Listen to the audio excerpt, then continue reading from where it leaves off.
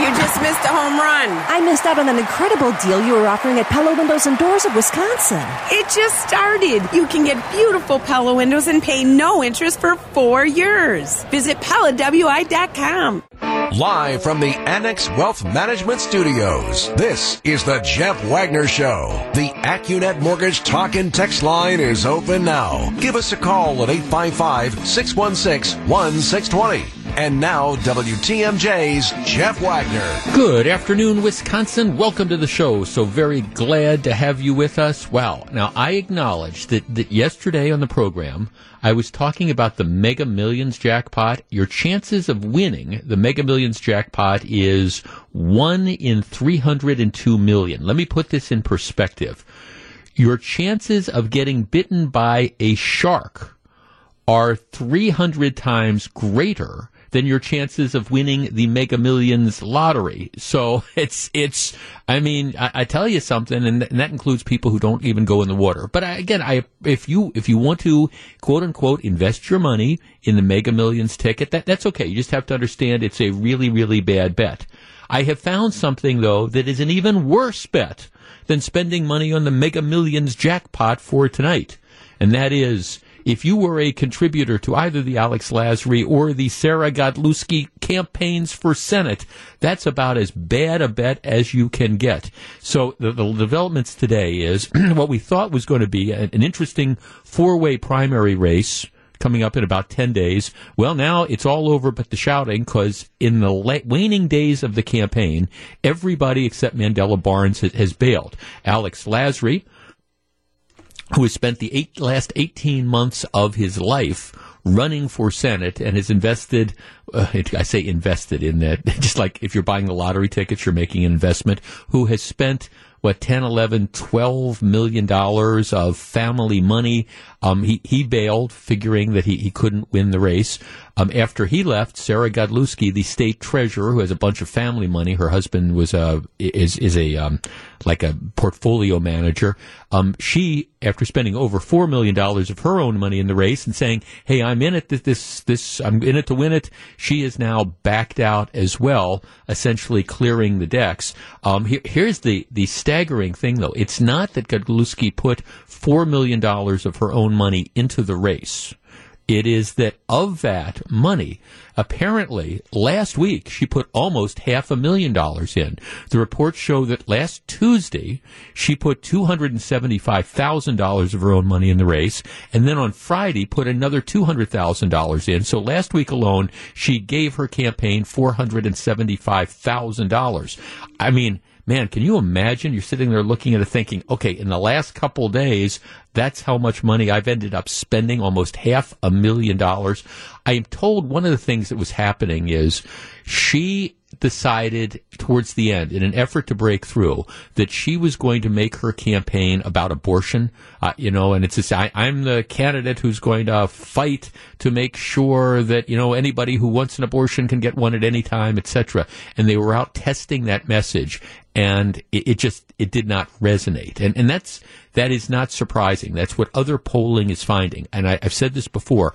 I understand that people have strong feelings on the issue, one way or the other.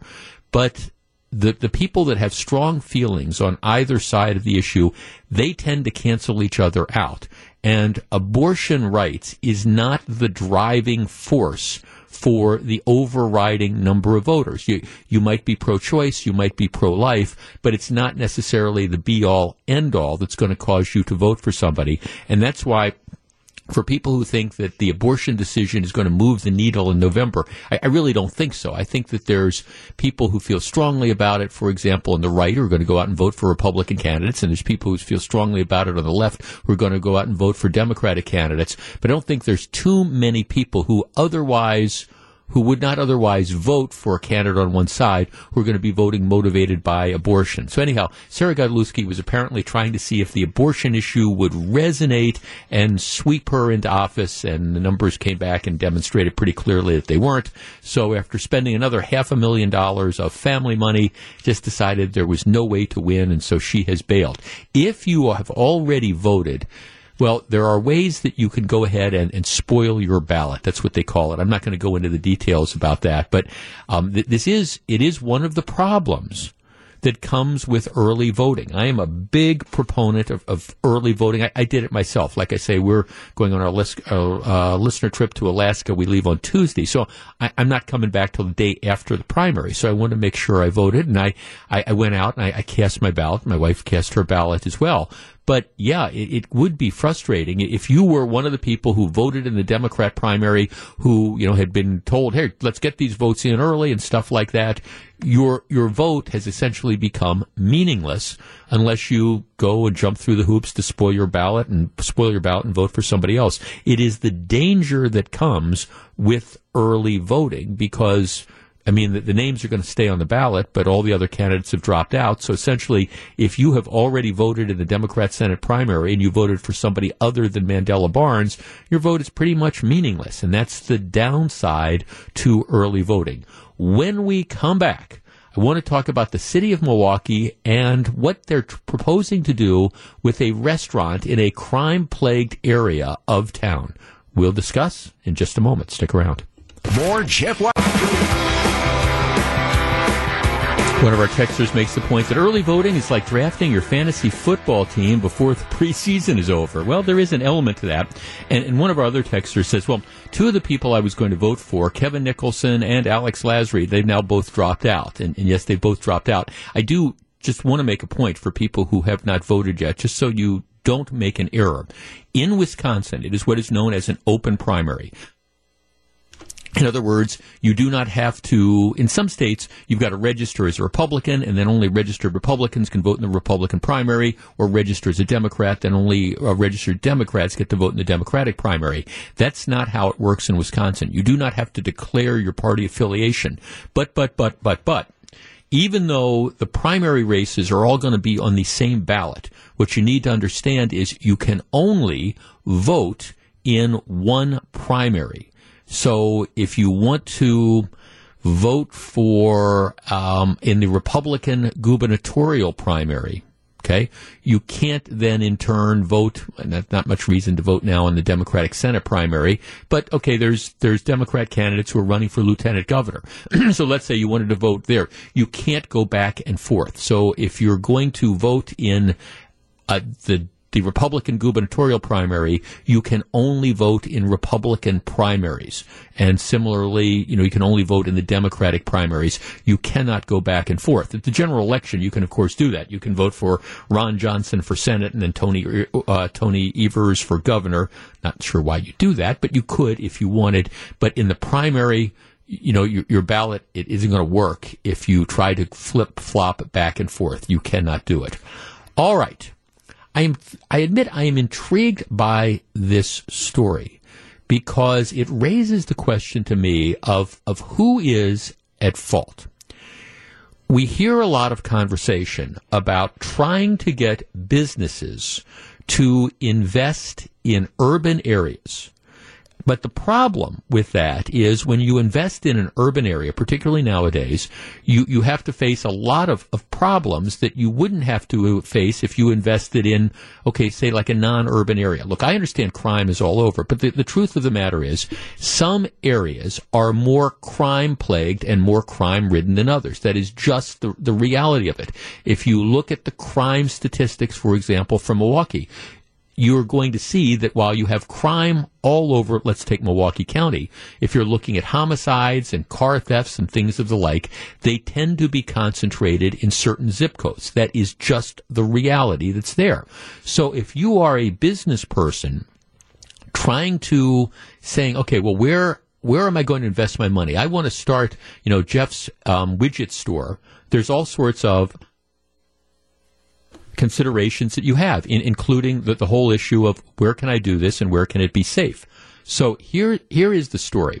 There is a Culver's restaurant that's located on 5500 West Fond du Lac Avenue. That is one of the more crime-plagued areas of the city. I'm not saying it's the most crime-plagued area, but it's an area that has challenges. All right. There's a Culver's restaurant that has been there, going on 20 years. And the Culver's restaurant, its license is up for renewal. And there's at least a couple members of the Common Council who apparently want to shut down the Culver's restaurant, not renew its license.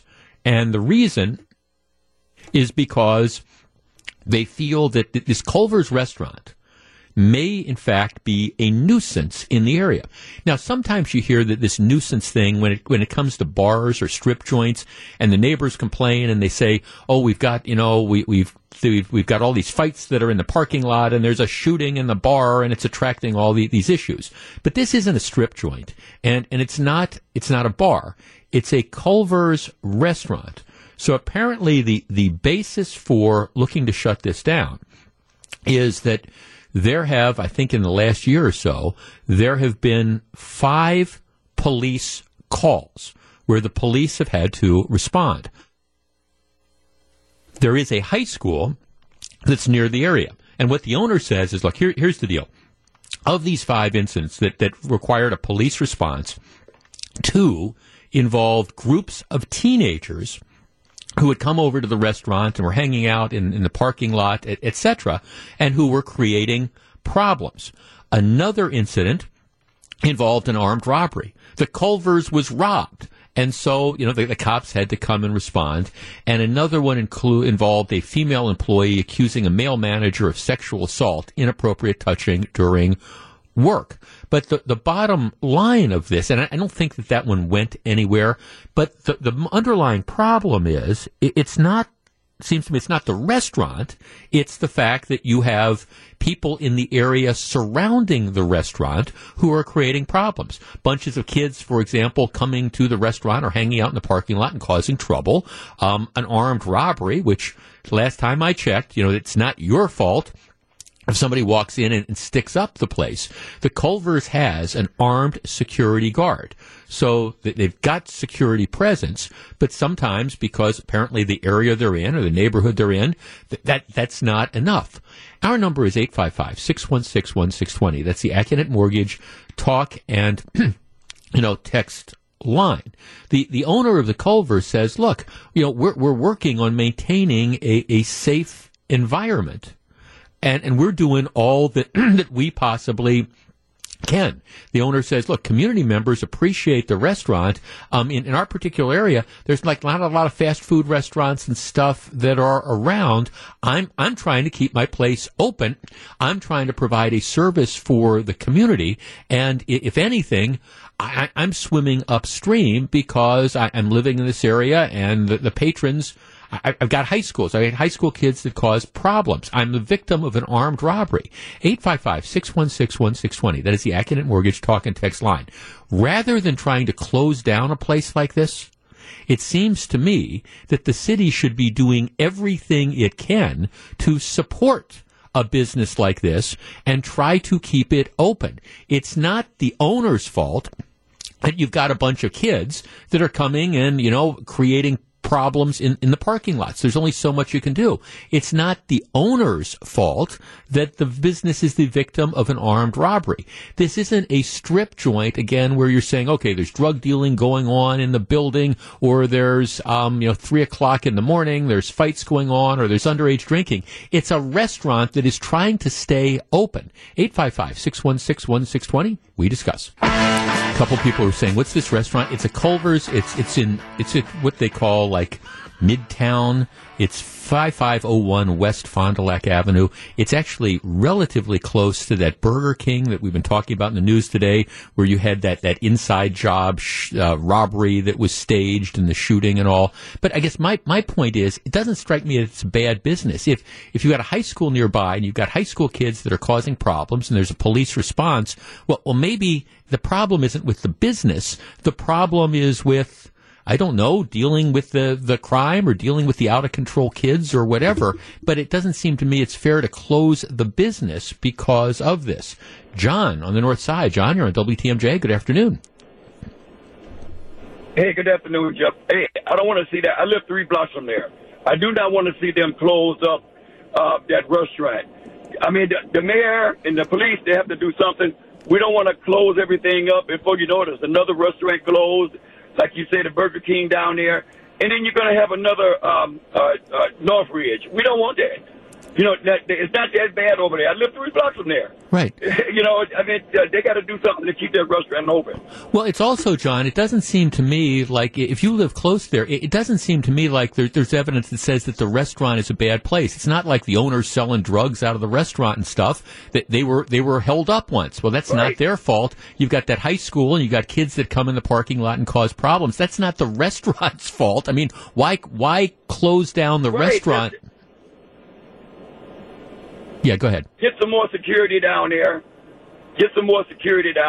And the mayor, you know, get involved with this. You know, stop closing our places up so we have to drive, 10 miles to go to a Cobra's restaurant. Yeah. You know, we want our own restaurant there. Well, leave that restaurant alone. Exactly. No, thanks for the call, John. Exactly. I mean, see, that's the concern. We hear these phrases about food deserts or things like that, and that's what happens when you have businesses that close. If this was a problem restaurant, if this was a strip joint that was selling dope constantly and things like that, or there was prostitution going on, I understand why you would do that. This is a restaurant in a neighborhood that's apparently got some problems that are endemic to the neighborhood. Why in the world would you take it out on the restaurant? Doesn't make any sense. Julie in Kenosha. Julie, you're on WTMJ. Good afternoon. Yeah, good afternoon, Jeff. My thought on this is I remember when I was in high school, right next to my high school was a Rocky's Pizza. Mm-hmm. And, the high school students, they would patronize the restaurants, and once in a while there was a couple of, not so desirable activities. But it's almost like you need something for the kids to do. And this restaurant has an armed security guard. Right. What else can you ask them to do? Why would you shut them down? Well, Julie, thanks for the call. That's my point. It's especially in an area, as our first caller John was talking about, where there's not a lot of choices. They shut down the Burger King restaurant. I mean, that license wasn't renewed. So, all right, I suspect that maybe that's even drawing more people that are now, heading to the Culvers. If it's a badly run business, if there's illegal activity going on there, that's fine. But the truth is, if you're running a business, especially a business that's like a restaurant, fast food restaurant in particular, where you're going to have a lot of traffic in and out, you got to understand if you're doing that in a high crime, in a crime area, an area of higher crime, that's going to present problems. So rather than trying to shut this place down, maybe the question should be, okay, why don't we have more police patrols that are out there? Let's step up the law enforcement activity. So if we see a large group of kids that are congregating in the parking lot or whatever, law enforcement swoops in and moves them along. That, to me, is what the city should do to try to keep its businesses open, instead of trying to consider closing down a place. The final hearing on this is going to come in September.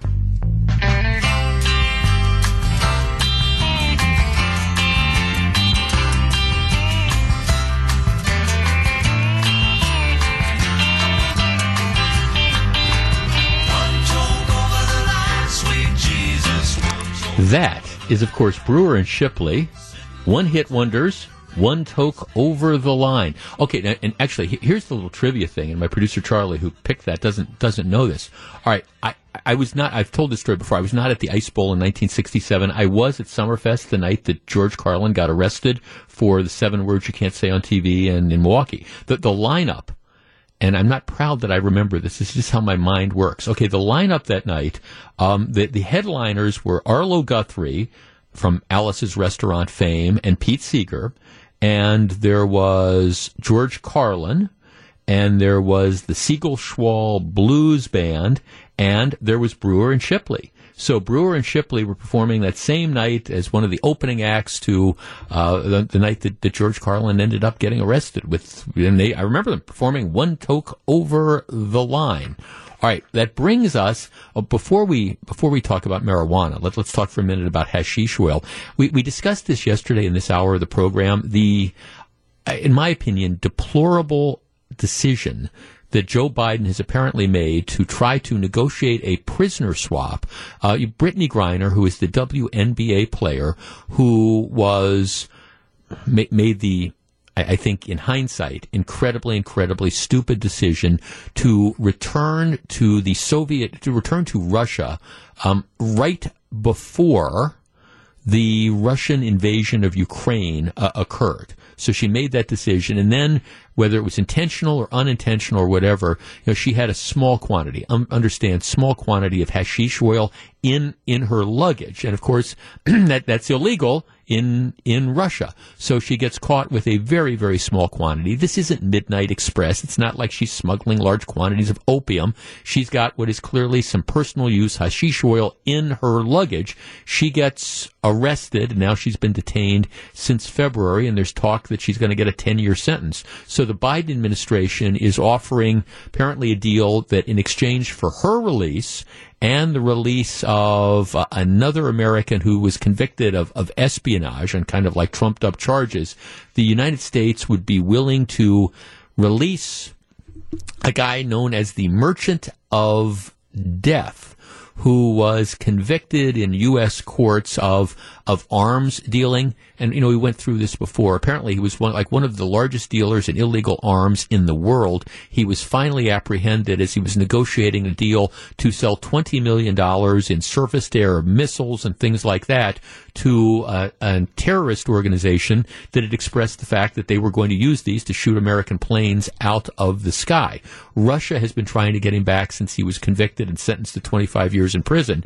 And now we have this whole situation where, the question is like, what standards apply? It's not like you're in a war and there's like a prisoner exchange where, you've captured X number of German prisoners in World War II and you're trading them for X number of American prisoners. It's not like in the Cold War where you've got a couple Russian spies that you're trading for a couple American spies. This is a situation where you're talking about trading dangerous criminals, major arms dealers, etc., for civilians like Brittany Griner, who's, as the New York Times describes it, the real crime is only being caught up in the wrong place, wrong time international intrigue. Because what should have happened is when she was trying to get into Russia, if she's got this hash oil, you find it, you fine her, however much you're going to find her, and you expel her from the country. That's how this happens in a rational world.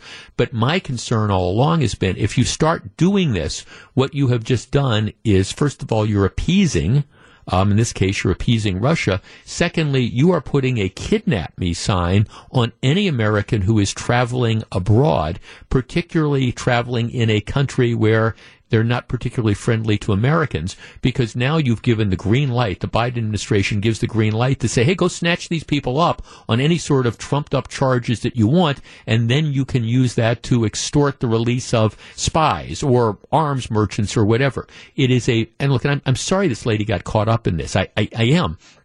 But and I appreciate the desire to try to get her back in this country. But you just do not appease people. And by doing this and offering these deals, you are, number one, dealing out of incredible weakness. And like I say, number two, you greenlight the kidnapping of any American who is traveling abroad, because they could get grabbed and then held hostage, essentially, to try to force the release of someone dangerous. That's why I think the Biden administration is making an enormous mistake in giving in to some loud voices on the left that want to arrange this, and I hope cooler heads prevail, but unfortunately I don't think so, because when it comes to at least this type of stuff, just like the withdrawal from Afghanistan, the Biden administration deals out of weakness. And so they say, how do you get this woman back? Well, okay, you use diplomacy, you perhaps threaten to expel Russian diplomats or something like that, but you don't release somebody who's been convicted of, I don't know, trying to sell $200 or $20 million in surface-to-air missiles to shoot American planes out of the sky. But I don't want to talk about hashish oil for the moment. What I want to talk about is marijuana.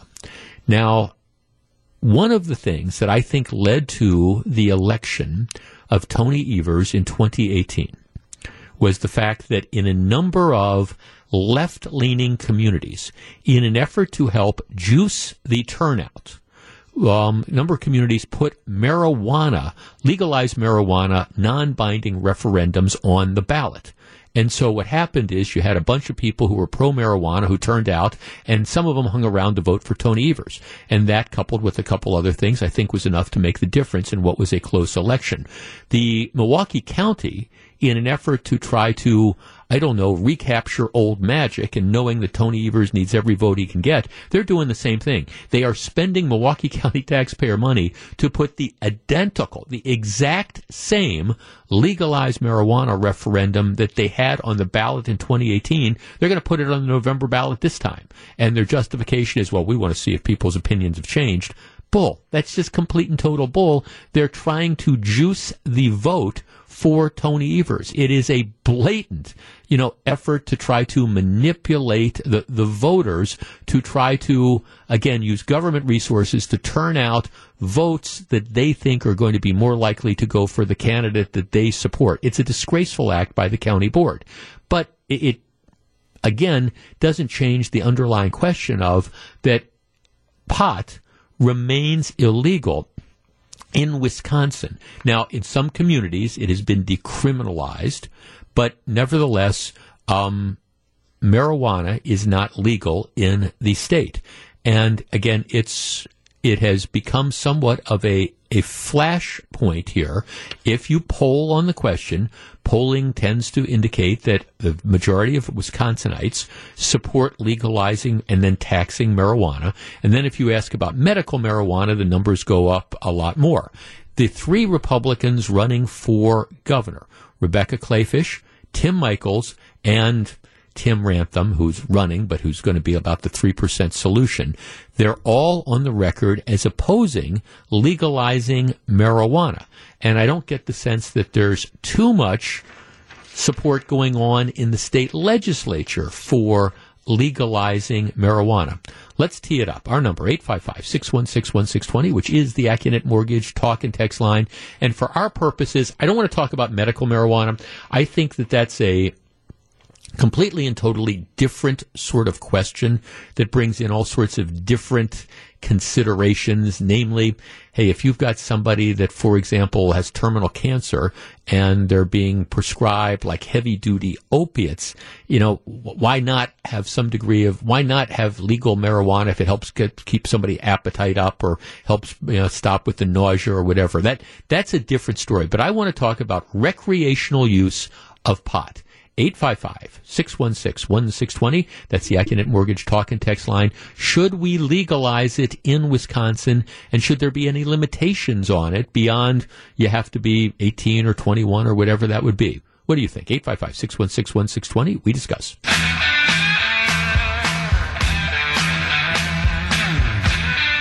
855-616-1620. We're back to the 60s. I don't want to talk about medical marijuana. I want to talk about legalizing recreational use of marijuana. Three Republican candidates for governor all say that they're not on board with this. The vast majority of the Republican legislature is not on board with this. Should we legalize marijuana in this state? Chuck in Manitowoc. Chuck, you're first. Good afternoon. Hey, Jeff. How are you? Hi. Good. I'm going to preface this by saying I don't get high. And I don't drink, okay? So I've got no dog in the fight. But when you start looking at the amount of money that we could be bringing in from tax revenue, from sales, from other jobs, the last referendum for the election that you said was juicing the results, it was, 71 or 73% of the people wanted legal marijuana. Yeah, probably that was in Milwaukee County, but yeah. Okay, but Wisconsin is one of three states that does not have binding referendums. So, I mean, you could have 99% of the people that want it, and our Republican legislation won't do anything about it. Right. I've talked to Devin Lemmigue at his listening sessions, the president of the Senate, and he flat out told me that it will never be legalized in Wisconsin if he has anything to say about it. Mm-hmm. That he will not allow Wisconsin to become a rogue state, his exact words. So, I thought they were elected to do what the people want. Well, we have the people want it. Why Well, Chuck, I mean, thanks. No, we have a representative democracy, which means we elect our representatives who make those decisions. Now, I don't want to get too far afield on this. I think if you look at, we're going to talk about California being a mess in a little while on today's program. But I mean, one of the reasons California is such a mess, I think, is because you have these binding referendums where, people can make decisions that, this sounds really good without necessarily, then you have this referendum and then you have to end up living with that. But I mean, that's like clearly, for example, that's what they're trying to do in Milwaukee County. They're trying to, again, this year, juice the turnout by asking the same pro-pot question, hoping that they're going to get people who otherwise wouldn't vote, who will turn out to vote on the pot referendum and then stick around and vote for Mandela Barnes and for Tony Evers. Now, the way you make this issue go away is if you legalize pot. But that's, I guess the question becomes, should we legalize pot in Wisconsin and then tax it? 855-616-1620. See, to me, here is the problem. I understand the whole argument about, we have alcohol that's legal and pot is no worse than that and maybe better.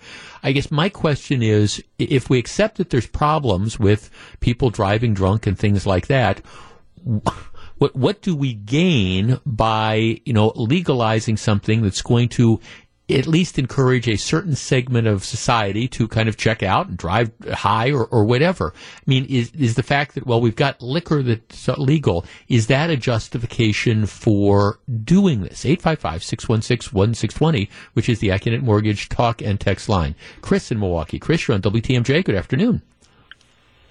Hey, how's it going? Good. What do you think? Well, kind of like the last caller and exactly what you said, the whole thing is that, I understand that Wisconsin is a drunk state. Really. It's an alcohol-fueled state, and we have the Tavern League that's making sure that we all have our beer and our alcohol. We have the most lenient drunk driving laws, and it's ridiculous. Weed has been proven safer than alcohol, and just look at the surrounding states. Chicago alone, just last year, you can look it up, $560 million they made. If we wanted to fix the parks, the roads, anything, we could get it done. I just don't understand, because it's not like people in Milwaukee aren't smoking weed. They are. They're just buying it, illegally. Do you think if you legalize it, do you think more people would use it? I think more people that would be afraid of it or would be more apt to try it. Yeah. Think of how CBD came around. Mm-hmm. Before everyone knew what CBD was, people thought, there's no way I'm going to take a gummy, a CBD edible. Mm-hmm. And now, Steve Scafidi sells shills for it, But, it's just kind of accepting. The thing is, we accept alcohol, and we look the other way when people are drunk driving. There's so many things that show that weed has benefits, Why wouldn't we just take the money from this? Okay, thanks for the call. I appreciate it. Here would be the argument. And the argument would be, first of all, I appreciate your comment. I agree. I don't think there's any question that if you legalized it, you would have a lot more people that would be smoking dope. And so then the question becomes, is that something that's good for society? Do we want to encourage people, walking around high? Do we want to encourage the use of that? And I get the argument that, we let people drink, and I get it, understand, but there's really not, you can go out and you can have a beer because you like the taste of beer. If you're smoking dope, you're doing it because you want to get high. That's just, there's nothing aesthetically pleasing about, it's not like, hey, I like a fine glass of wine. That's, I like the way it tastes or whatever. No, if you're smoking dope, you're doing it because you want to get high. That's, I think, the bottom line of all that. So the argument is, okay, is that good for our society if we accept the premise that if you do that, more and more people are going to be going around and they're going to be getting high? You can argue, I think, fairly that, it's no more dangerous than alcohol and maybe in some cases better. But if we accept all the problems with alcohol, does that mean you want to go the other direction? Let's talk to Mike in Menominee Falls. Mike, you're on WTMJ. Hi, Jeff. How you doing? I'm good. What do you think? So I'm thinking from more of a political standpoint of, what a chess move this was on the Democrat side, what the Republican response is going to be. I feel like this would be a good one for Tim Michels to actually jump behind and separate himself from Rebecca Clayfish, because I don't see her changing her stance on this. No. And for him to come out as kind of a different Republican and try to get more votes than her in the primary, I feel like this would be a good topic for him to get behind and support.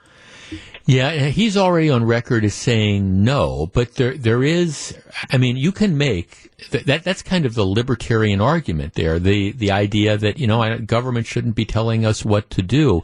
The problem, Mike, is that you go down that route, and then the question is there any sort of limitation? And I understand you can take a position, in my opinion, saying legalize pot is okay, and still say, but I'm not willing to legalize methamphetamine or cocaine or heroin or opioids or things like that. You can make that position known. Thanks for the call. I think it would clearly differentiate Tim Michels. There's no doubt about it, but I think he's already on record as saying it's not going to happen. But bottom line is, we are kind of an island around here when it comes to, legalization of marijuana. I've never been in favor of it. Which, again, separating the issue of recreational use versus medical marijuana, which to me, like I say, is a whole different story. If you were to do it, you need to figure out how are we going to set limits for people driving, operating heavy machinery while they're high and things like that. And it's much more difficult to quantify, for example, because now, we do have laws when it comes to alcohol. Okay, if you're caught and your blood alcohol level is over 0.08, that's in and of itself is an offense. Marijuana is much tougher to measure. Marijuana stays in your system a lot longer. You have to, I think, figure out things like that as well. I think at some point in time there is going to come a day when marijuana is going to be legal in the state of Wisconsin. I don't think that's going to happen anytime soon, though. Live from the Annex Wealth Management Studios, this is the Jeff Wagner Show. And now WTMJ's Jeff Wagner. Good afternoon, Wisconsin. Welcome back to the show. Hey, if you follow me on Twitter, it's at Jeff Wagner 620. I've got a link to something that again is going viral. And I guess one of the things that has been disappointing to me over the, 2.5 decades now that I've been doing a radio show in this market is the fact that I call it the coarsening of politics, and the fact that in general our culture is getting ruder. And I understand there's lots of practitioners of this, and don't text me and say, "Oh, Donald Trump, did this and that and the other thing," because I'm not going to defend Donald Trump's behavior and his remarks. But stuff that normally people would not do, they now end up doing regularly. And this is the latest example of this. I sent out a tweet. It's called, the headline was like, "Stay Classy, Linda." Yesterday, every year, as a charity fundraiser, they have a Republicans versus Democrats baseball game. And they played it at Nationals Park, so it's Major League Baseball. They sold 17,000 tickets. And again, the proceeds go to charity. Now, there were some protesters there. Some of the environmental left said, "Oh, how dare you play charity play baseball for charity when the world is going to, end anytime soon." But nevertheless, they went ahead and did it. So there's this clip. And again, I've got a link to it. The Republicans beat the Democrats 10-0. There's a clip of a congresswoman. Her name is Linda Sanchez. She represents, of course, California, and she walks. She gets a walk. I think it's like the 5th or the 6th inning. So she walks to first base, and then she's pulled for a pinch runner. So they're going to get somebody else in. So there's this video of her as she's running back to the dugout. She's on the Democrats' dugout is apparently on the third base line. So she runs past the Republicans' dugout, which is on the first base side, and she makes an obscene gesture at the Republicans. I mean, it's like she just flips them the bird as she's running by. And there doesn't appear to be any sort of provocation. She just decides that she's going to make this obscene gesture, and it's out there. And look, and I understand that, again, politics isn't beanbag, and I understand that, there's no reaching across the aisle to discuss things. But I understand, again, don't throw Donald Trump as the example of, well, Trump did this or that or the other thing. But I just remember how embarrassing a lot of the stuff that Trump said and did was. But here you have a flip side of this. You have this congresswoman who just decides she wants to make an obscene gesture. And I understand it's not the biggest issue in the world, but it's like, have we no class? I mean, seriously. I mean, have we no class that this is what we're going to do? And these are the people that theoretically, we want our kids to aspire to grow up to be. We want you to be leaders. We want you to be elected officials and stuff. And this is the example you give. And I acknowledge you can find examples of this on the right, but the most recent one and the high profile one is this congresswoman just gratuitously deciding that she's going to make an obscene gesture at the Republicans in the dugout. I mean, stay classy, Linda. I mean, seriously. All right, I want to revisit something that we discussed briefly yesterday, but from a slightly different perspective as we try to lighten things up a little bit on a Friday afternoon show. Bruce Springsteen has announced that for the first time since 2017, I think, he's going to be doing a tour, and it's going to start next February in Tampa, Florida, and one of the tour dates is in Milwaukee at Fiserv Forum next March. There's been a lot of controversy involving the pricing of this tour, and I think there's some confusion as to how some of this works. Ticketmaster, which is the big dog when it comes to ticketing and things of the like. Ticketmaster, together with the venues and the artists, became upset and irritated with the fact that they would set the price for tickets at a certain amount, and then what would happen is you would have the I'm going to say scalpers, but the resellers who would go in and would buy up all the tickets, and then what they would do is they would sell them on the secondary market for 3 or 4 or 5 times what they paid for them. And the artists got mad, the venues got mad, the artists got upset because they're like, well, wait a second, why shouldn't we get that? If somebody's willing to spend $5,000 for a seat to the Bruce Springsteen concert, why should Bruce Springsteen charge $250 for that seat? Why shouldn't Springsteen and the venue get that money? Why should it go to like the ticket broker? And there's an understand. I mean, I understand the point there. So what Ticketmaster has started doing is they call it dynamic pricing. And what happens is they have a computer algorithm that raises the prices based on demand.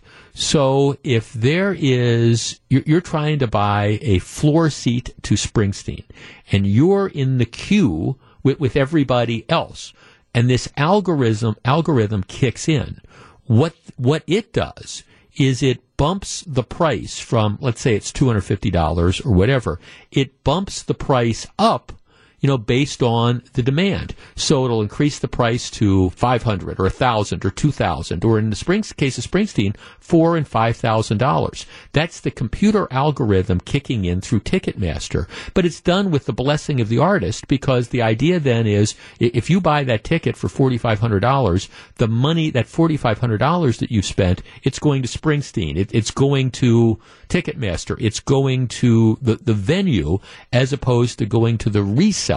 So that's why they do this. But the truth of the matter is how this works out is that the artist ends up making an enormous amount of money more. Now, as I argued yesterday, I think that nobody holds a gun to your head and makes you buy tickets to any sort of show. And I think I'm a free market guy, and if people are willing to spend $3,000 or $4,000 or $5,000 to get a third row seat to a Springsteen concert, I say go with God. That's the choice that you are making. It's not a choice I would make, but it's the choice that you are making. And candidly, I guess I don't have as much of a problem if I would rather see the money go to the artist and the venue than I would see it go to the secondary seller. I think that's the case. The flip side of this argument, though, is, hey, Bruce Springsteen, you're the working man guy, and, a lot of your fans are being priced out. But that's why dynamic pricing works, and that's why they do it, because they say, okay, well, if people are willing to spend a lot more than face value, we're going to adjust face value so you don't have to buy the tickets on the secondary market. And Again, if you pay those inflated prices, it goes to the artist. So that's what's going on there. And again, if you don't want to spend that money, don't, and save the money and watch the concert a day later on YouTube TV or whatever. But I got to thinking about artists and the cost of tickets. And my point yesterday was, as I get a little bit older, I've seen a lot of the artists from the 60s and the 70s and the 80s, the big touring acts, whether it's Springsteen or the Rolling Stones or Willie Nelson or, you name it. I've seen them many, many times. And I guess rather than spending what I'm going to describe as stupid money to see Bruce Springsteen for the fifth or sixth time, no knock on Springsteen, I'm not going to spend that kind of money, even if I had that discretionary money and chose to do it. That's just not how I would choose to spend the money. I would rather spend that money, a fraction of that money, and try to find some up-and-coming act that I could see at a different venue. But that's a choice that I am making. I thought that this is interesting, though, because obviously lots and lots of people are out there, and they're willing to spend hundreds or maybe thousands of dollars to see a particular performer. And that, I think, would be an interesting conversation, and that's what I want to discuss with you. Our number is 855-616-1620. That's the AccuNet Mortgage talk and text line. Here is my question. What is the most amount of money that you would be willing to spend on a ticket for your favorite performer, and who would that performer be? 855-616-1620. I mean, I like Bruce Springsteen, but there's no way in God's green earth that I drop $2,000 or $3,000 or $4,000 or $5,000 for a ticket to the show. There's no performer out there that I would spend that kind of money on, yet people are doing it. All right, what's the most you would spend for a ticket, and who? 855-616-1620. We discuss.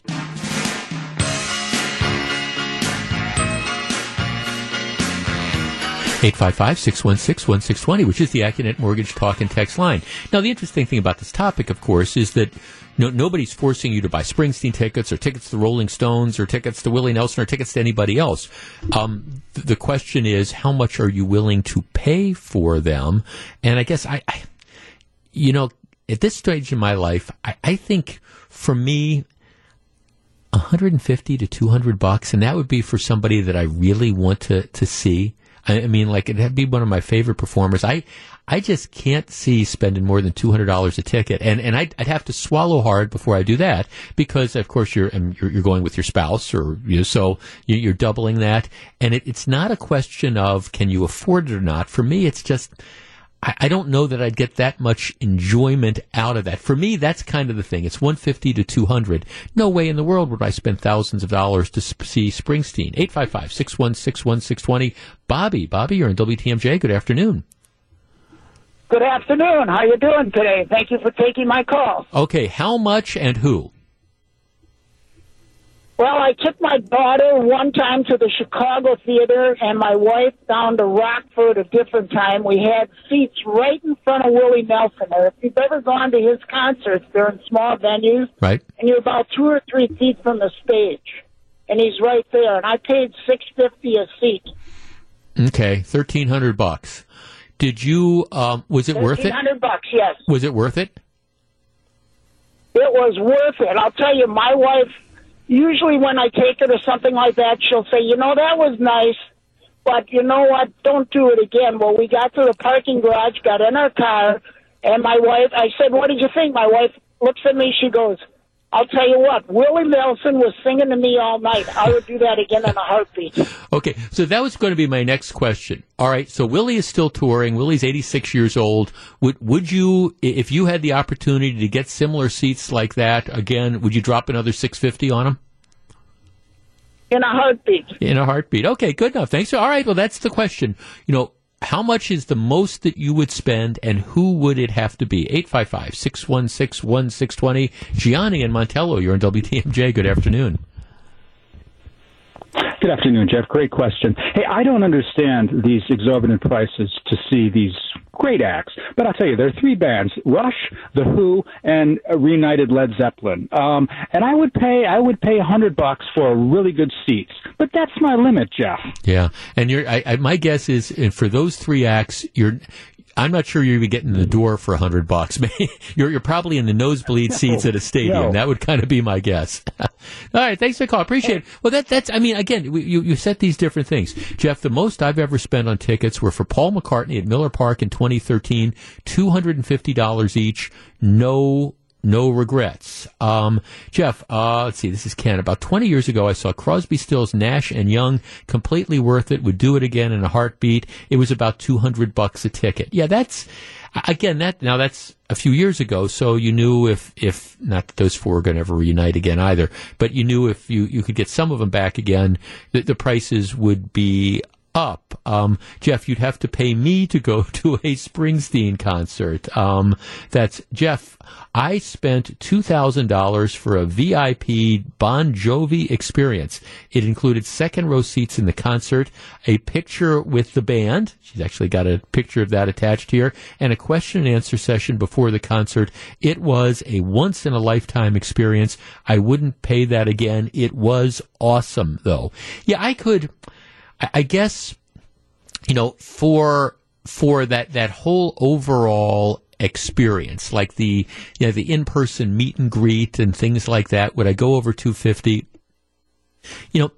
Yeah, I think, maybe, but it's just for like a regular ticket to a show. That's kind of my limit. Jeff, I am reluctant to spend a lot on concerts because many times it's ruined by inconsiderate, obnoxious people in the audience in front of me. Well, you always kind of take that risk. Jeff, for me, most I would spend $500. It would be Paul McCartney. Jeff, what about Packers tickets or Super Bowl tickets? An average person has no chance of getting in for a decent price. Amen to that. I mean, amen to that. The costs are just nuts. The last time the Packers were in the Super Bowl against Pittsburgh and Dallas, I went, and that was a pricey affair. I was able to get tickets through the station. I had to pay for them, but at least I paid face value for the tickets, which even back then, I want to say it was about $500. I could be off on that, but that was, I thought I was getting a bargain just paying face value for those different tickets. Jeff, yeah, even if they reunited and came to the U.S., my limit would be $300 for a front row seat to the Dutch band Stream of Passion. Well, I think that's good. Jeff, I think Marty Stewart tickets start at $70 at a venue at Door County. I'm debating that, or $200 for a meet and greet backstage. Yeah, there's the element of that. Jeff, Duran, August 20th in Chicago. I'm spending $150. That is my max. I think that's where a lot of people are. And again, it's tough for me to get too worked up about, all the consternation involving the Springsteen tickets and the dynamic pricing, and that's just, it's supply and demand. And I guess I understand what they're doing. And candidly, if people are willing to spend $4,000 or $5,000 for a ticket, God bless them. That's not me. And I guess I would prefer that money go to the artist and the venue as opposed to the secondary seller. So if that's what dynamic pricing is all about, that's great. I'm just saying I'm not, even if I could afford to play or to swim in that particular pool, the deep end is way too deep, and I think I'm going to pass. Jeff, I spent $300 on a ticket to see Elton John. It was worth it. I would do that again. Jeff, I've seen just about everyone I've wanted to. I wouldn't spend more than $100 on anyone. Funny story. Family, except for Dad, saw Sinatra when he was here. $25 per ticket. Dad said he wouldn't pay $25 to see The Second Coming. You gotta love it. Jeff, $500 for tickets to see the pit tickets to see the Rolling Stones last October. Wife and I still have a buzz from that one. Of course, I paid $10 to see them at the Old County Stadium in June of 1975. Still great to see that. Jeff, got 2 spring tickets for about $750. Probably would have gone to $600 each a piece to pacify my hubby. I've seen him 5 times. It's an amazing experience. Probably be the last chance he's going to be 73. Okay, Melissa Barkley, most money you would pay to see somebody and who that would be? Oh, that's a good question. I personally, right now, maybe $100, but I think in the big scheme of things, if it was really someone I wanted to see, 200 be tops. Okay. Nothing more than that. I don't know who I would actually, that's the thing. I can't think of anybody that I would want to pay $200 to see. I mean, for real. No, real. I haven't seen the Stones, but I mean, I don't know if I'd want to pay $200. Right, exactly. No, that's the balance. Yeah. And as I have, like I said, I mean, I've seen all these, many of the big acts of the 60s and 70s and even 80s. I've seen on multiple occasions, and I saw Rod Stewart at Summerfest, and you know, you were saying how you got some free tickets before, like Billy Joel at Lambeau Field. I saw him, but I had free tickets. Yeah, I mean, I have friends who have the tickets, and if they want to invite me, I'm more than willing to mooch. I mean, more than willing to freeload on that. But if I'm reaching into my own pocket to see a particular performer, I have to swallow really hard before like $150 to $200 would be it. And tops. That's it for me. If somebody says you can afford it, it's not a question of affording it. It's a question of how much do you enjoy the experience, you know, and worth of that. So that's it for me. Okay, Melissa. New Jersey is the state that over the last couple of years has had the most people leaving it, highest per capita percentage of people bailing. Would you like to guess what the state that has had the second most people leaving is? I would say New York. You would say New York. Mm-hmm. I will give you the answer, and I will pose a question coming up right after the break.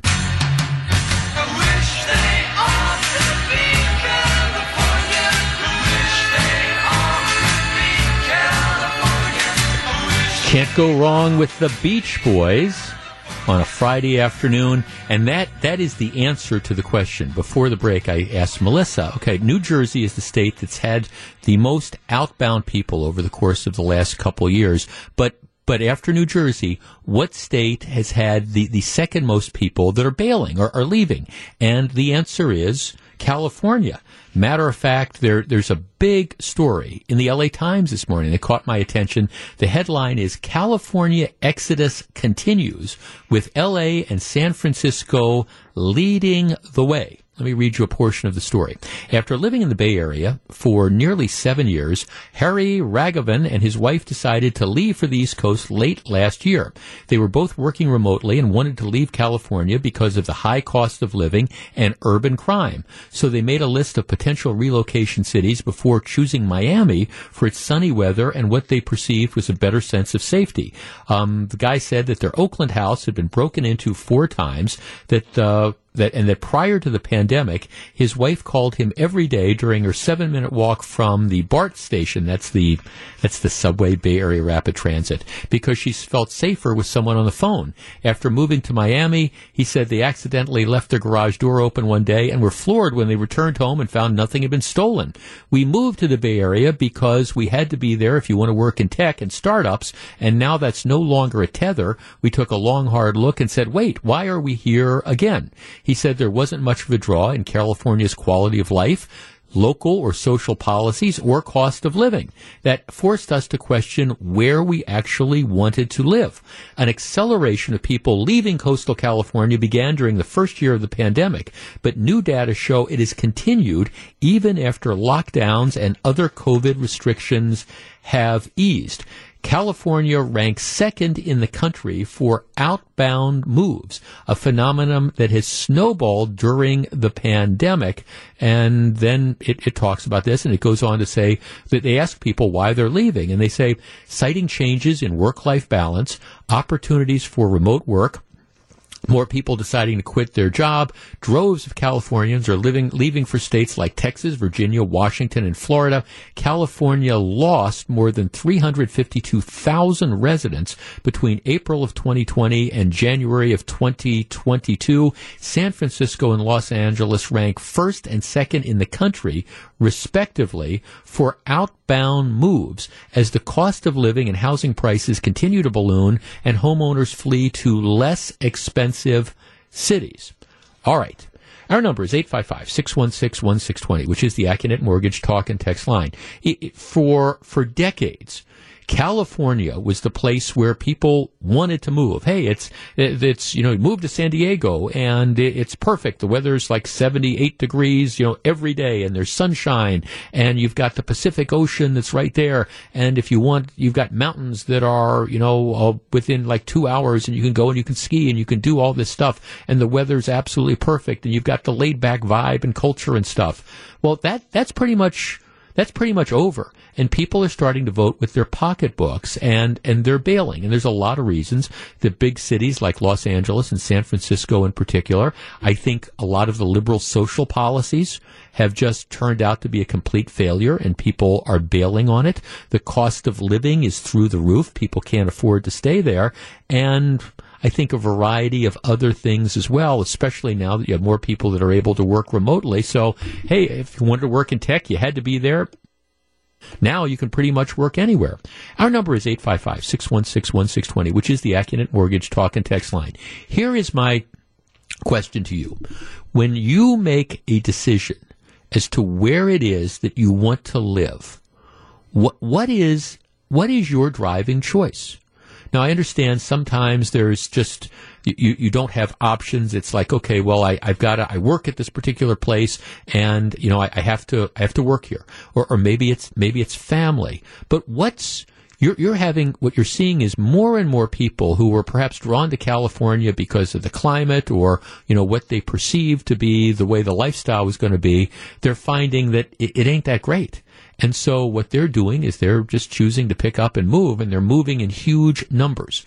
For you, in making the decision where you want to live, what's the number one factor that's driving your choice? And one of the reasons I ask this is because earlier this week, for example, we had gubernatorial candidate Rebecca Clayfish in, and she was talking about the challenge moving forward in trying to, keep young people here in Wisconsin and keep older people, keep retirees here in Wisconsin instead of having to move to, say, like lower tax states and things of the like. So when you're making your decision as to where you want to live, what's first and foremost? What's the factor that drives that decision? 855-616-1620. That's the Accunet Mortgage Talk and Text line. We discuss.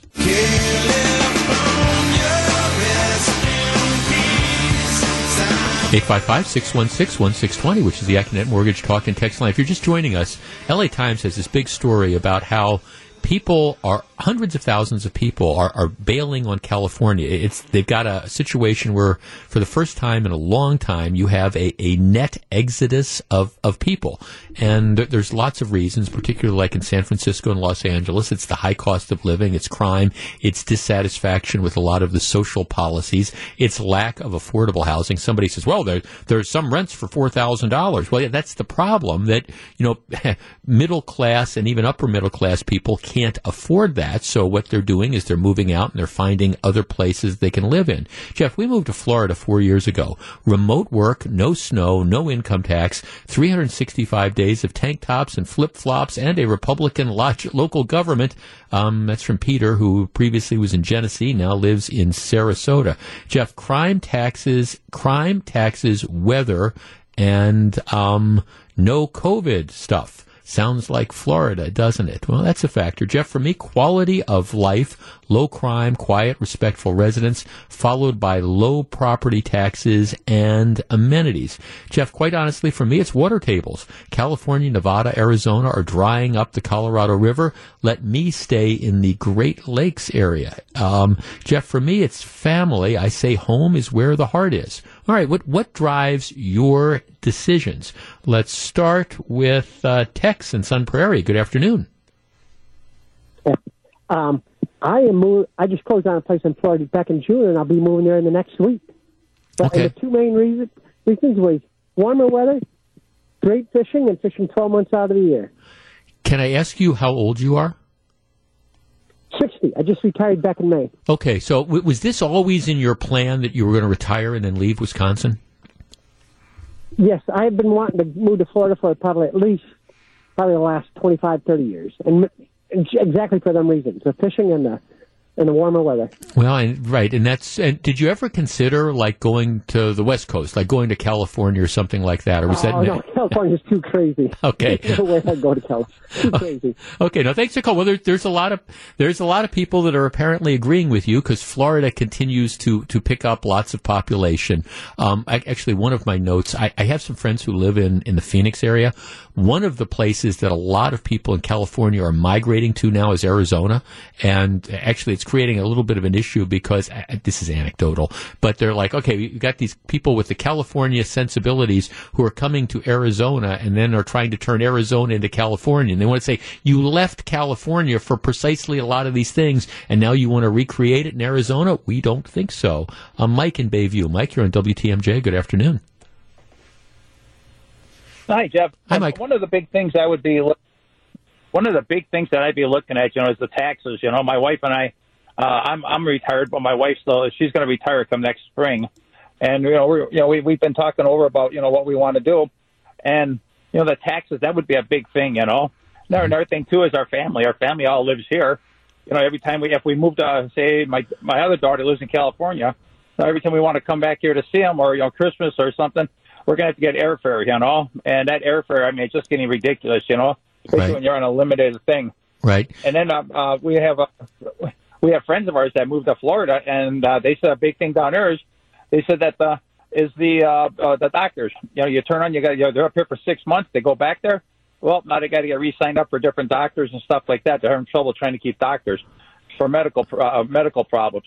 And another thing too is that he says that people don't look at is how much you're paying for deductibles for on your house, for storms. They've been getting a lot more storms, he said, than ever before.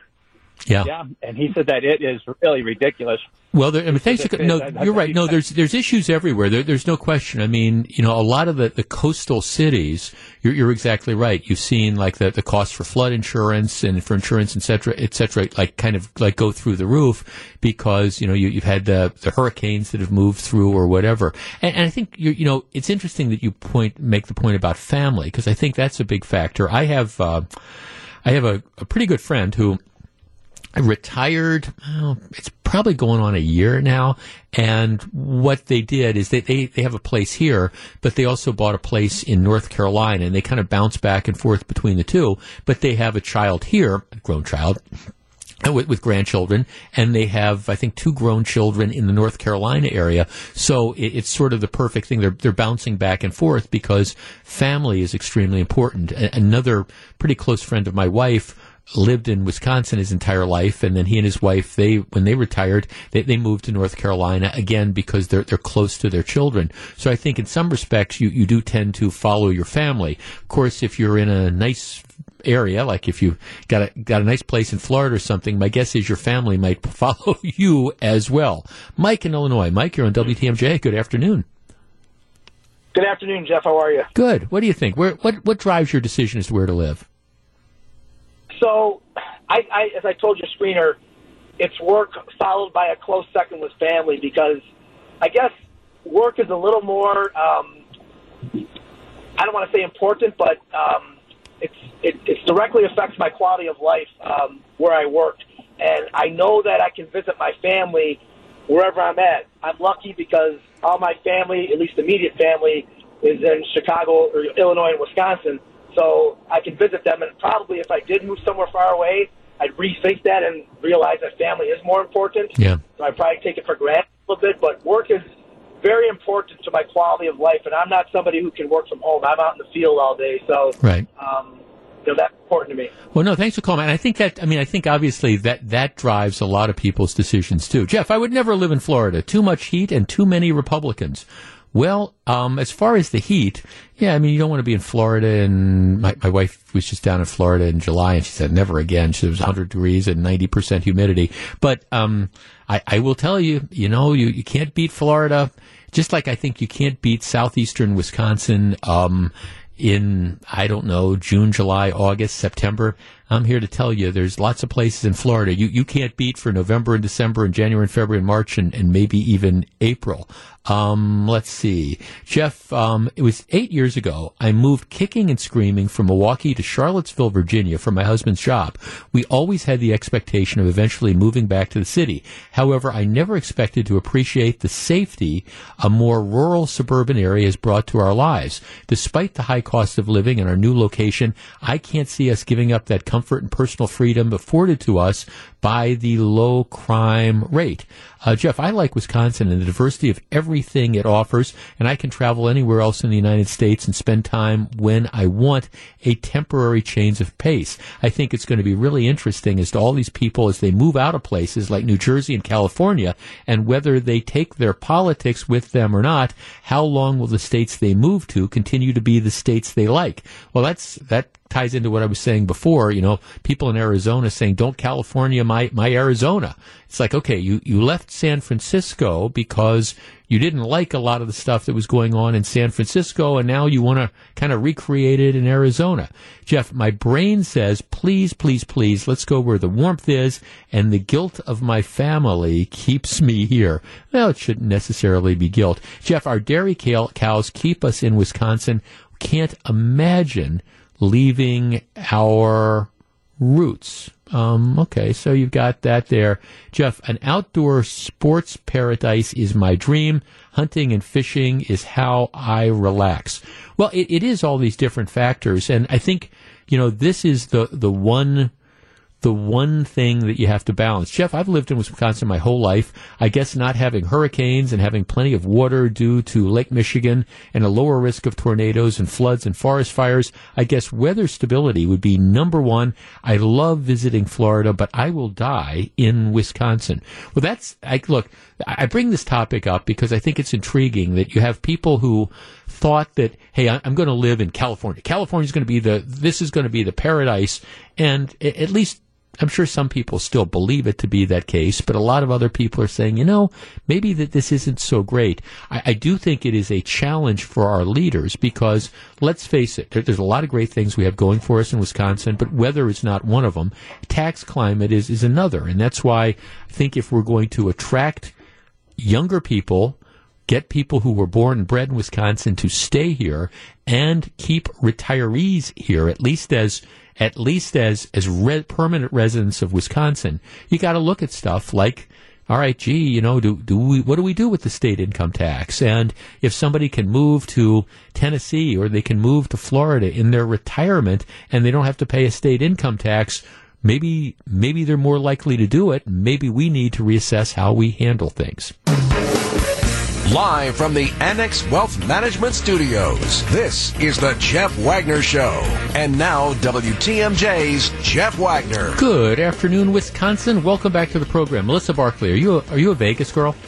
I've never been to Vegas, no. So the answer would be no. That'd be no. Do you have any desire to go or not really? Yeah, I mean, I've heard about it. Like, it's great maybe once, but yeah, no. Okay. I'm good, I think. Okay. Well, I'm kind of a Vegas. I used to go more than I go. We probably end up going. I'm going for a long weekend in October to see the Jimmy Buffett show. We're talking about concerts and stuff. Mm-hmm. But we go...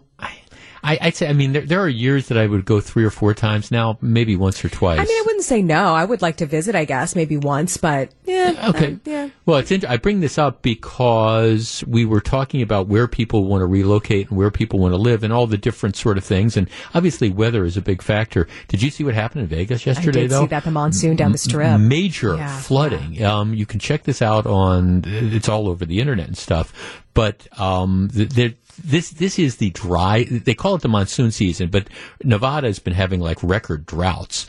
And for the last day or two, they've been in this area where it's just you get rain and rain and rain and rain and rain. But even at so what happened is on the strip, which is, first of all, it's the desert, so the water has nowhere to go. It's not like in Florida where, the everything's on like sand-based stuff, so you get... in Florida, it's not unusual, for example, in any given afternoon to get, depending on where you're in Florida, but if you're like in southern Florida, it's not unusual to get like an inch of rain. It just opens up, and for an hour and a half, it rains like no one needs to build a boat, and then it stops, but you don't have major problems because the ground soaks this all in. Well, in the desert, especially like Las Vegas, where it's all concrete and stuff. There's nowhere for water to go. So they had major flooding yesterday, and it's interesting because it was only about an inch of rain.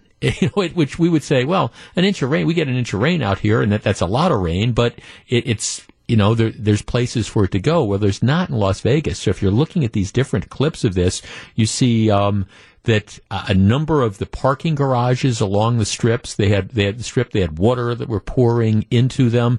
You had, like at Caesars, they had, water that was coming in through the roof and was like, it's kind of funny because you're watching all these people and they're still playing the slot machines. It's like water is dripping down from the ceiling and things like that. But it's just, an inch of rain causes all these different problems. And they're concerned today because apparently the forecast is for another about inch of rain or so because they've got these strong storm cells that are just kind of training over there. But lots of rain. The air. If you've ever been to Las Vegas and the airport that you fly into, and apparently the baggage area and stuff that was starting to flood with water and all. It's just this kind of my point, I guess, is that you've got different issues all across the country. And, Las Vegas, Nevada in general, the whole West Coast needs rain, at least the southern portion of the West Coast desperately needs rain, but then you don't need the rain all at once. And they had a situation where you got a lot of rain, but you got it all at once, and it created a huge, huge problem. All right. I want to take a quick break. When we come back, I want to talk about, as long as we're talking about getting around and quality of life, there's an interesting issue that I want to put to you. First, though, Jim Irsay, owner and CEO of the NFL's Indianapolis Colts, is bringing items from the Jim Irsay Collection, a renowned assemblage of iconic artifacts and things ranging from rock music to American history and pop culture to Chicago Tuesday. It's August 2nd, 2022 at Aon Grand Ballroom at the Navy Pier. This is also going to include a performance by the Jim Irsay Band and a special appearance by Ann Wilson of Heart. Our official contest rules, you can visit WTMJ.com. But first, I've got 2 more tickets. We've been doing this all week. I've got 2 free tickets to give away to this experience. It's next Tuesday. Let's give it to caller number 11 at 855-616-1620. That's the AccuNet Mortgage talk and text line. Caller 11, 855-616-1620 wins a pair of tickets to the Jim Irsay Collection and a chance to attend the show.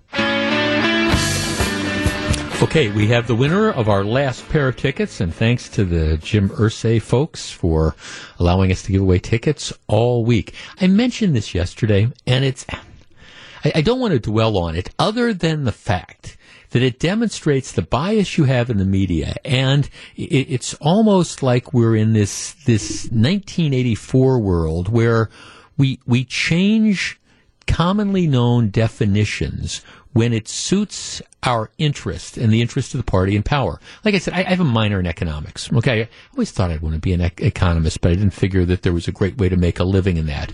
But okay, there are certain.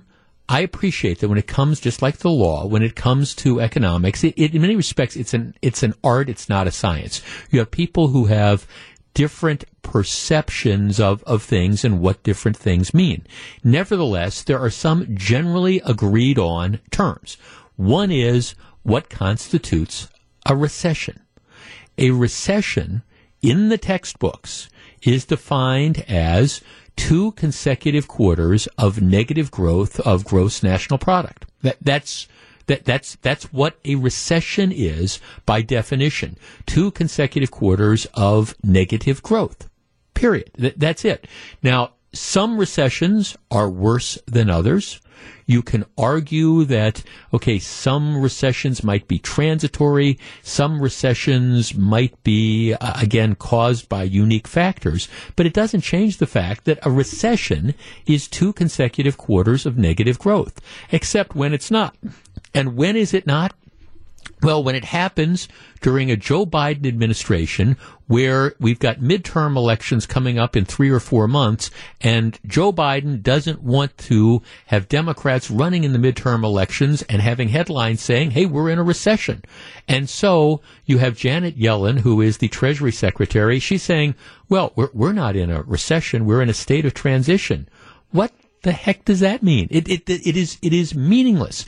And then, of course, that's the headlines in all, not all, but in many newspapers across the country that I look at. It's like, well, yes, it is the typical definition of a recession, but it's not a recession because Joe Biden says it's not a recession. I'm looking at Janet Yellen giving a statement saying, well, when you look at the economy, job creation is continuing, household finances remain strong, consumers are spending, businesses are growing. This isn't a recession. But the underlying fact is a recession is 2 quarters of negative growth. So what Yellen could be arguing is that, hey, yes, we're in a recession right now, but we think we're going to come out of it. We think that this has been caused by factors that are transitory, are going to pass and stuff. But instead, we're being told, well, but no, this isn't a recession.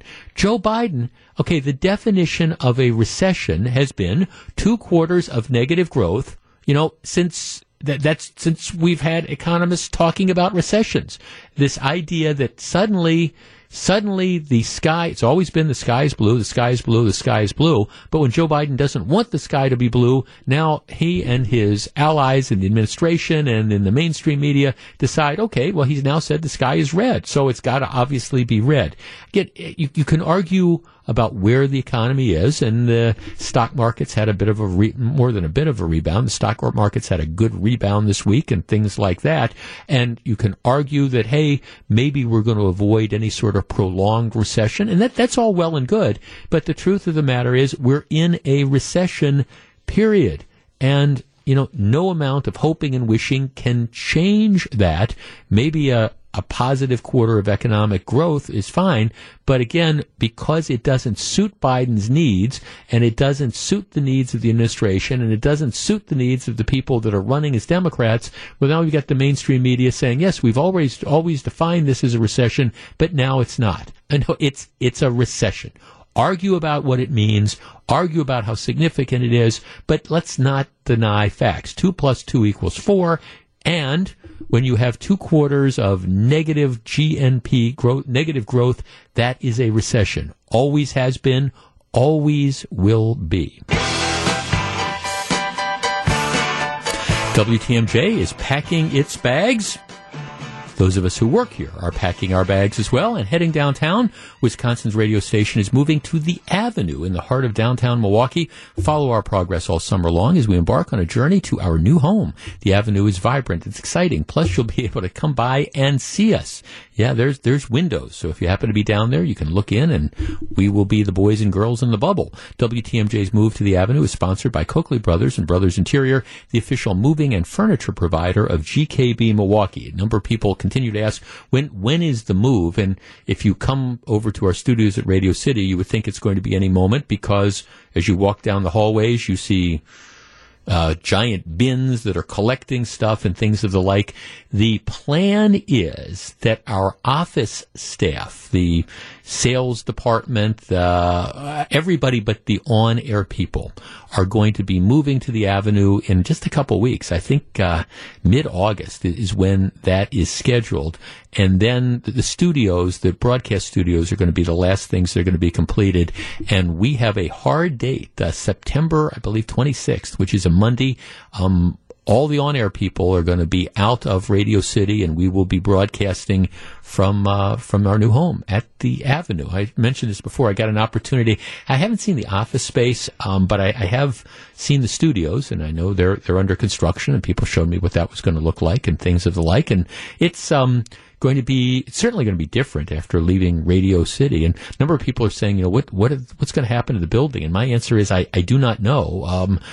For years and years, we shared a corporate identity with WTMJ, the TV station, and that ended 5 years ago or so, maybe a little bit more than that. And so we being the radio side, have just been tenants. We've been renting this area here, but TV only takes up about a quarter of this building. So what's going to happen after we leave, I do not know. But it is going to be exciting to go downtown, and it's a new facility, and I know lots and lots of people are excited about it, and be one of those things that I think is clearly the right move for the future of this company. No question about it.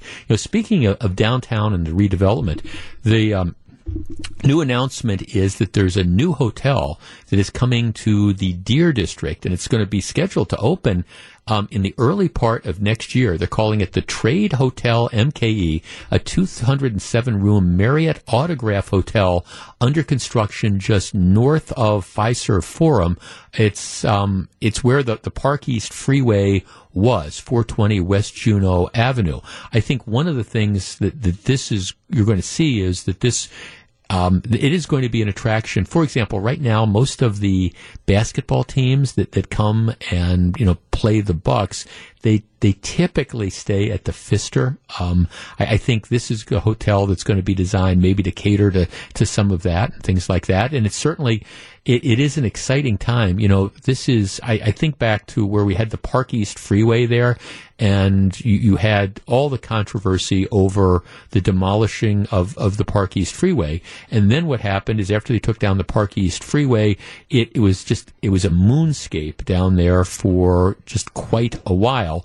But with Fiserv Forum going up, you've had this redevelopment, and there's some exciting rebirth going on. And so now you've got the Trade Hotel MKE, which is a Marriott Autograph Hotel, and they're going to have some retail, I think, in it, and they're going to have some restaurants and bars, and I suspect it's going to be just another thing that attracts people to want to stay in that area, which, doubling back on something we talked about earlier this week, again, just demonstrates some of the insanity that goes on in Milwaukee. A couple of years ago, there was a very, very well-connected real estate developer who conned the city, and I say conned in air quotes because there wasn't fraud or anything like that, convinced the city of Milwaukee to lend him $4 million to start construction of a high-end hotel that was going to be like on 21st and North, which is the site, if you grew up around here like I did, there used to be a Sears store. You say, the North Avenue Sears store. And it used to be, this is back when Sears was a dominant company. And in North Avenue, the Sears store, it was like 5 stories, and it was the place. If you wanted to shop at Sears, they had Sears stores, of course, all over the area, but the North Avenue Sears store was like the central hub for Sears stores. Ultimately, it went out of business, and so along comes this developer who wants to develop this icon hotel. That's what they were calling it, and he convinced the city of Milwaukee to give him $4 million. And most of us at the time who were looking at this said, this just doesn't make any sense. The assessed value of the property, they believed, once it was developed, was only going to be $3.6 million. So why would you loan somebody $4 million for a property that's only going to be worth $3.6 million if it comes off? But it was going to be this sort of high-end luxury hotel on 21st and North. And everybody who looked at this knew that this was just not going to work out. People hoped it would work. Oh, this is what we need. This will help, develop the central city. But this particular project, putting a high-end hotel at that particular location and thinking that, people were going to stay there, it never made any sense. And of course, they've been completely and totally unable to get any other individual investors to come forward and put money into it. And it now looks like the city's going to have to foreclose on that, and they'll be stuck with this empty building that they should have never gotten involved in the first place. So, yeah, some hotels can work. And you'll notice that, for example, this new Marriott hotel, they're not asking for millions and millions and millions of dollars from the city to develop it. Why? Because it makes good business sense to put it there. Never made any sense at all to develop a high-end hotel at the old Sears store location on North Avenue, and it made even less sense to take millions of dollars of taxpayer money and put it into that.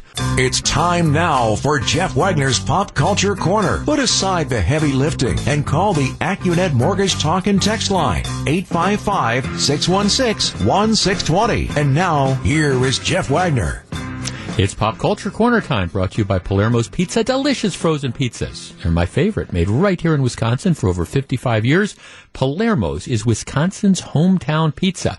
And courtesy of Palermo's, as we do every week, one caller, in the complete and total discretion of my producer Charlie, will win our Palermo's Pizza prize pack, which includes, try saying that fast 3 times, includes receipts for coupons for a couple Palermo's pizzas, and this really cool Palermo's pizza cutter and a couple other things as well. It's actually kind of a cool little package.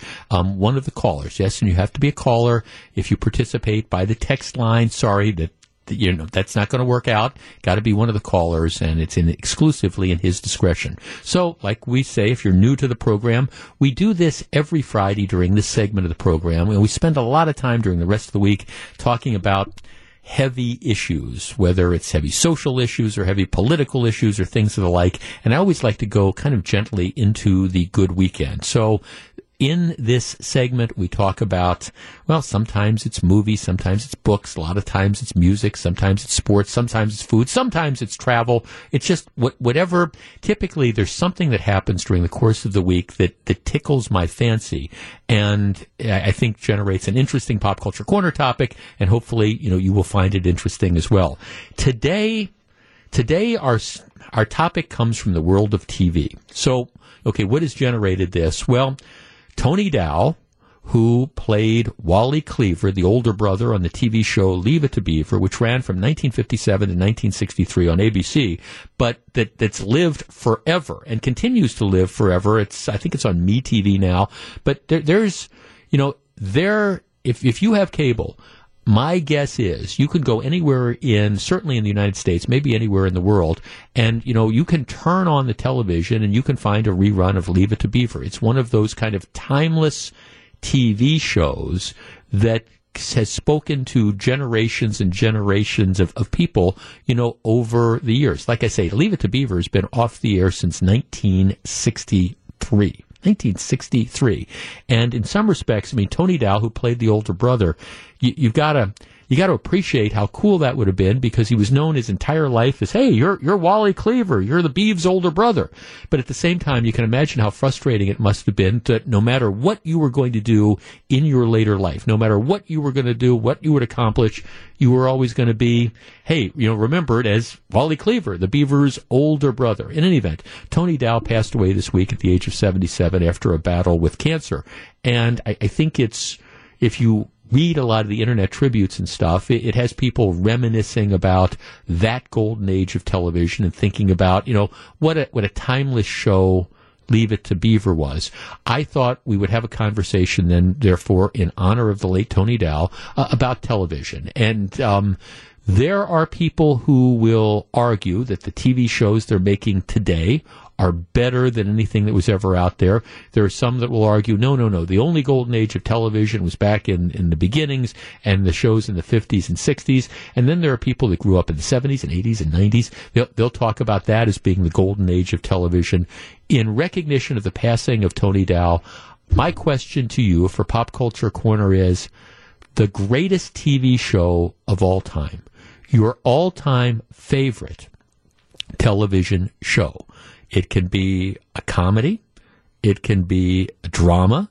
It can be a variety show. I don't care. And you can define greatest and favorite however you want to define it.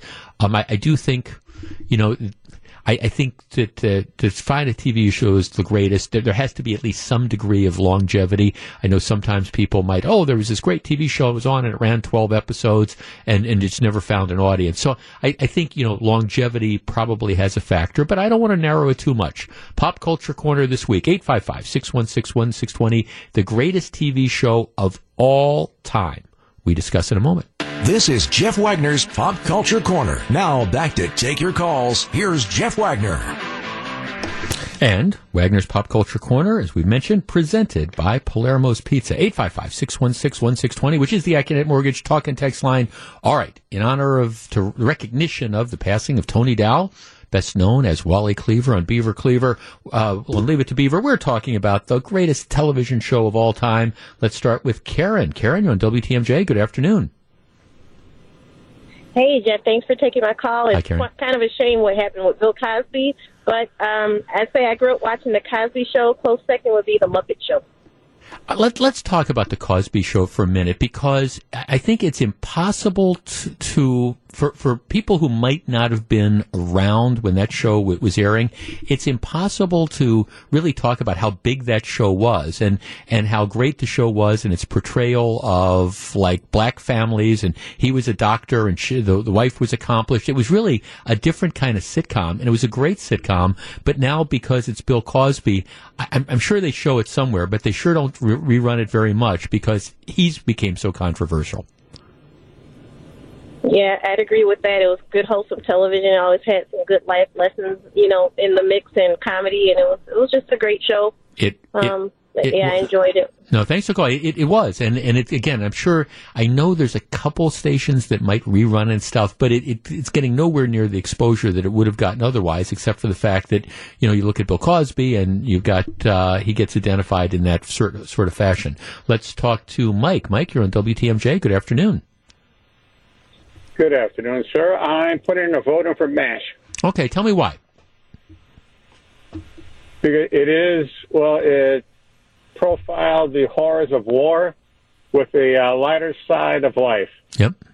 Because you never had an episode of MASH that didn't make you laugh sooner or later. Yeah. It's interesting. And of course, MASH ran for 11 or 12 years. The Korean War was like 4 years. And of course, MASH was both the movie MASH and then the TV show. And, in many cases, I think TV shows don't come close to doing the movie. I think the TV show was better than the MASH movie was. But of course, MASH they set it in Korea, but the Vietnam War was raging at the time it started. And of course, they were making their own political statements. They were using the Korean War to do that. And you created some just incredible characters. It's also impossible to describe how big and how popular and what a hot actor Alan Alda was during this, and that was the era where the Hawkeye Pierce character, and that was the women wanted the understanding, sort of sympathetic the Hawkeye Pierce character. That was just, and it was an amazing creation, and MASH was just a great show with indelible characters. Let's talk to Brian. Brian, you're on WTMJ. Thanks, Jeff. Got to go with Seinfeld. Yeah. Always looked forward to Thursday nights. Just couldn't wait for it. You could make the argument that of the four characters we knew best, none of them were supporting characters. They all had their moments. Thought the way the storylines, just kind of the way they intersected, just beautiful writing. Made for a great 30 minutes. Brian, and this is something that I freely admit I was really, really wrong on. I like Seinfeld. I thought though Seinfeld was kind of a product of its time. I didn't think Seinfeld was going to have legs. I thought it was too New Yorky and too kind of centered in its time. And I was completely wrong, because you watch those Seinfeld episodes now for the 9th or 10th time, and they're just as funny in 2022 as they were in 1994 or whatever. It has had legs, and I didn't see it like that. I can't turn it off when I stumble upon it on TV. I liked a lot of the classics, but yeah, no, it's great. Run. A lot of years. It did. No, thanks for calling. Again, I freely admit, I thought, I didn't think it was going to have the longevity that it had. I thought, again, it was just going to be sort of like a period piece that quickly became dated. And I freely admit I was wrong. Let's talk to Craig in Horicon. Craig, you're on WTMJ. Hey, Jeff, this is going to sound kind of weird, but I'm going to go with Sanford and Son. MASH is so great because it's got drama, it's got comedy, but Sanford and Son introduced me to the black community. Red Fox, yep. What a great comedian, actor, and we kind of dealt with, for me, I grew up in an all-white community. It was just groundbreaking and hilarious, and and I tell you what, I turned into a junk collector after watching that show. After Fred Sanford, right, and his son Lamont. It's funny. If you and Red Fox passed away a long time ago, and he of course played Fred Sanford on the Sanford Son show. If you ever get a chance to go back and do YouTube searches and find some of the comedy routines, because before he was Fred Sanford, Red Fox was a very, very successful stand-up comic who worked the shows were incredibly funny, but really, really dirty. Capital DIRTY. And you can go back and you can see some of these shows on, like if you watch them on YouTube, like his nightclub act and stuff, and you go, that's kind of interesting. A number of people are mentioning All in the Family, and I would be remiss if I didn't mention that Norman Lear, who developed All in the Family and Sanford and Son and Maude and a number of the others, he turned 100 this week, I think it was. Big story in the New York Times. He made it to 100. Let's talk to Mark. Mark, you're in WTMJ. Good afternoon. Hey, Jeff, how you doing? Good. What's the best TV show of all time? Okay, a real oldie here. The Fugitive, starring David Jansen. Right. 1963 to 1967. His search I liked about The Fugitive? Yep. The search for the one-armed man. The thing I loved about The Fugitive is it spanned 4 years of him on the run from Lieutenant Philip Gerard. Right. And it did have an ending to it on August 29th, 1967, the day the running stopped. Right. And so it's a show that actually had a beginning, a middle, and an end to it. It actually ended. Right, and it ended, I think that last episode, that for the longest time, that was the most heavily watched television show in the history of television, because people wanted to see how it ended. Mark, you are the winner of our Palermo's prize package for this week. Thanks for playing. I appreciate it. Woohoo! Okay, woohoo! There you go, absolutely. 855-616-1620. Jeff, downtown. Jeff, you're on WTMJ. Good afternoon. Hey, good afternoon, Jeff. Well, to me, it's undisputed, and the TV show is Breaking Bad. Mm-hmm. It is absolutely the highest-ranked, critically acclaimed television show in history. It has the greatest story arc, the best character development, the most interesting writing. And there's actually some fascinating trivia about Breaking Bad. One is that the first season was only 7 episodes because there was a Hollywood writer's strike. Mm-hmm. And when AMC ran with that show, they weren't quite sure that they were going to continue with a second season because the TV show didn't really grab an audience yet. It was on Sunday nights. And the first episode of Breaking Bad ever, the premiere episode, the pilot, aired on the exact same night as Brett Favre's last game as a Green Bay Packer in the NFC Championship game against the Giants. And everyone was watching the football game, and no one was watching Breaking Bad. Let me ask you, such a great show. Right? Have you been watching Better Call Saul? Do you like that? Yes, I watched Breaking Bad from literally the very beginning. So I saw the first episode, and I was a diehard fan from the first episode, so I didn't catch it later on. I watched all of it, and the same thing with Better Call Saul. Better Call Saul is a little too slow for me the first 3 seasons, but these last 2 have been excellent, and I'm totally addicted to the show. But the first 3 years were a little slow, and you could kind of breeze through them. Yeah, thanks for calling. I think they've got 3 episodes left in Better Call Saul. I enjoy them both, and I'm certainly not going to argue. Okay, let me just get to some text lines because they exploded, and I've been bad with this. Leave It to Beaver is my all-time favorite. The Fugitive is my second all-time favorite. Let's see, All in the Family, All in the Family, All in the Family. Big Bang Theory. A lot of people, let's see, Frasier and Seinfeld. Well, making my living as a talk radio host, you gotta kind of love Frasier. And like I say, Seinfeld was great. Jeff, Leave It to Beaver when I was a kid. MASH and All in the Family when I was older.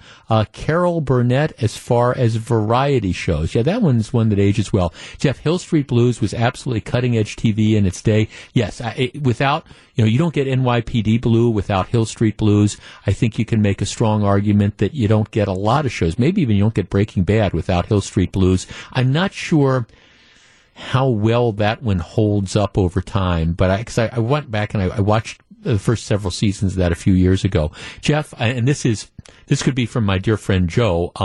Best TV show of all time is Andy Griffith. My buddy Joe and his wife Janet, they still watch a couple hours of Andy Griffith a day. They just absolutely love it. Jeff, for me, it's got to be Seinfeld. My dad rarely watched any TV, but for some reason he got hooked on Seinfeld. It was so much fun laughing and talking about the episode with him the next day. A lot of people, and again, Seinfeld has aged really well. Jeff, I'd have to say it was the Andy Griffith show.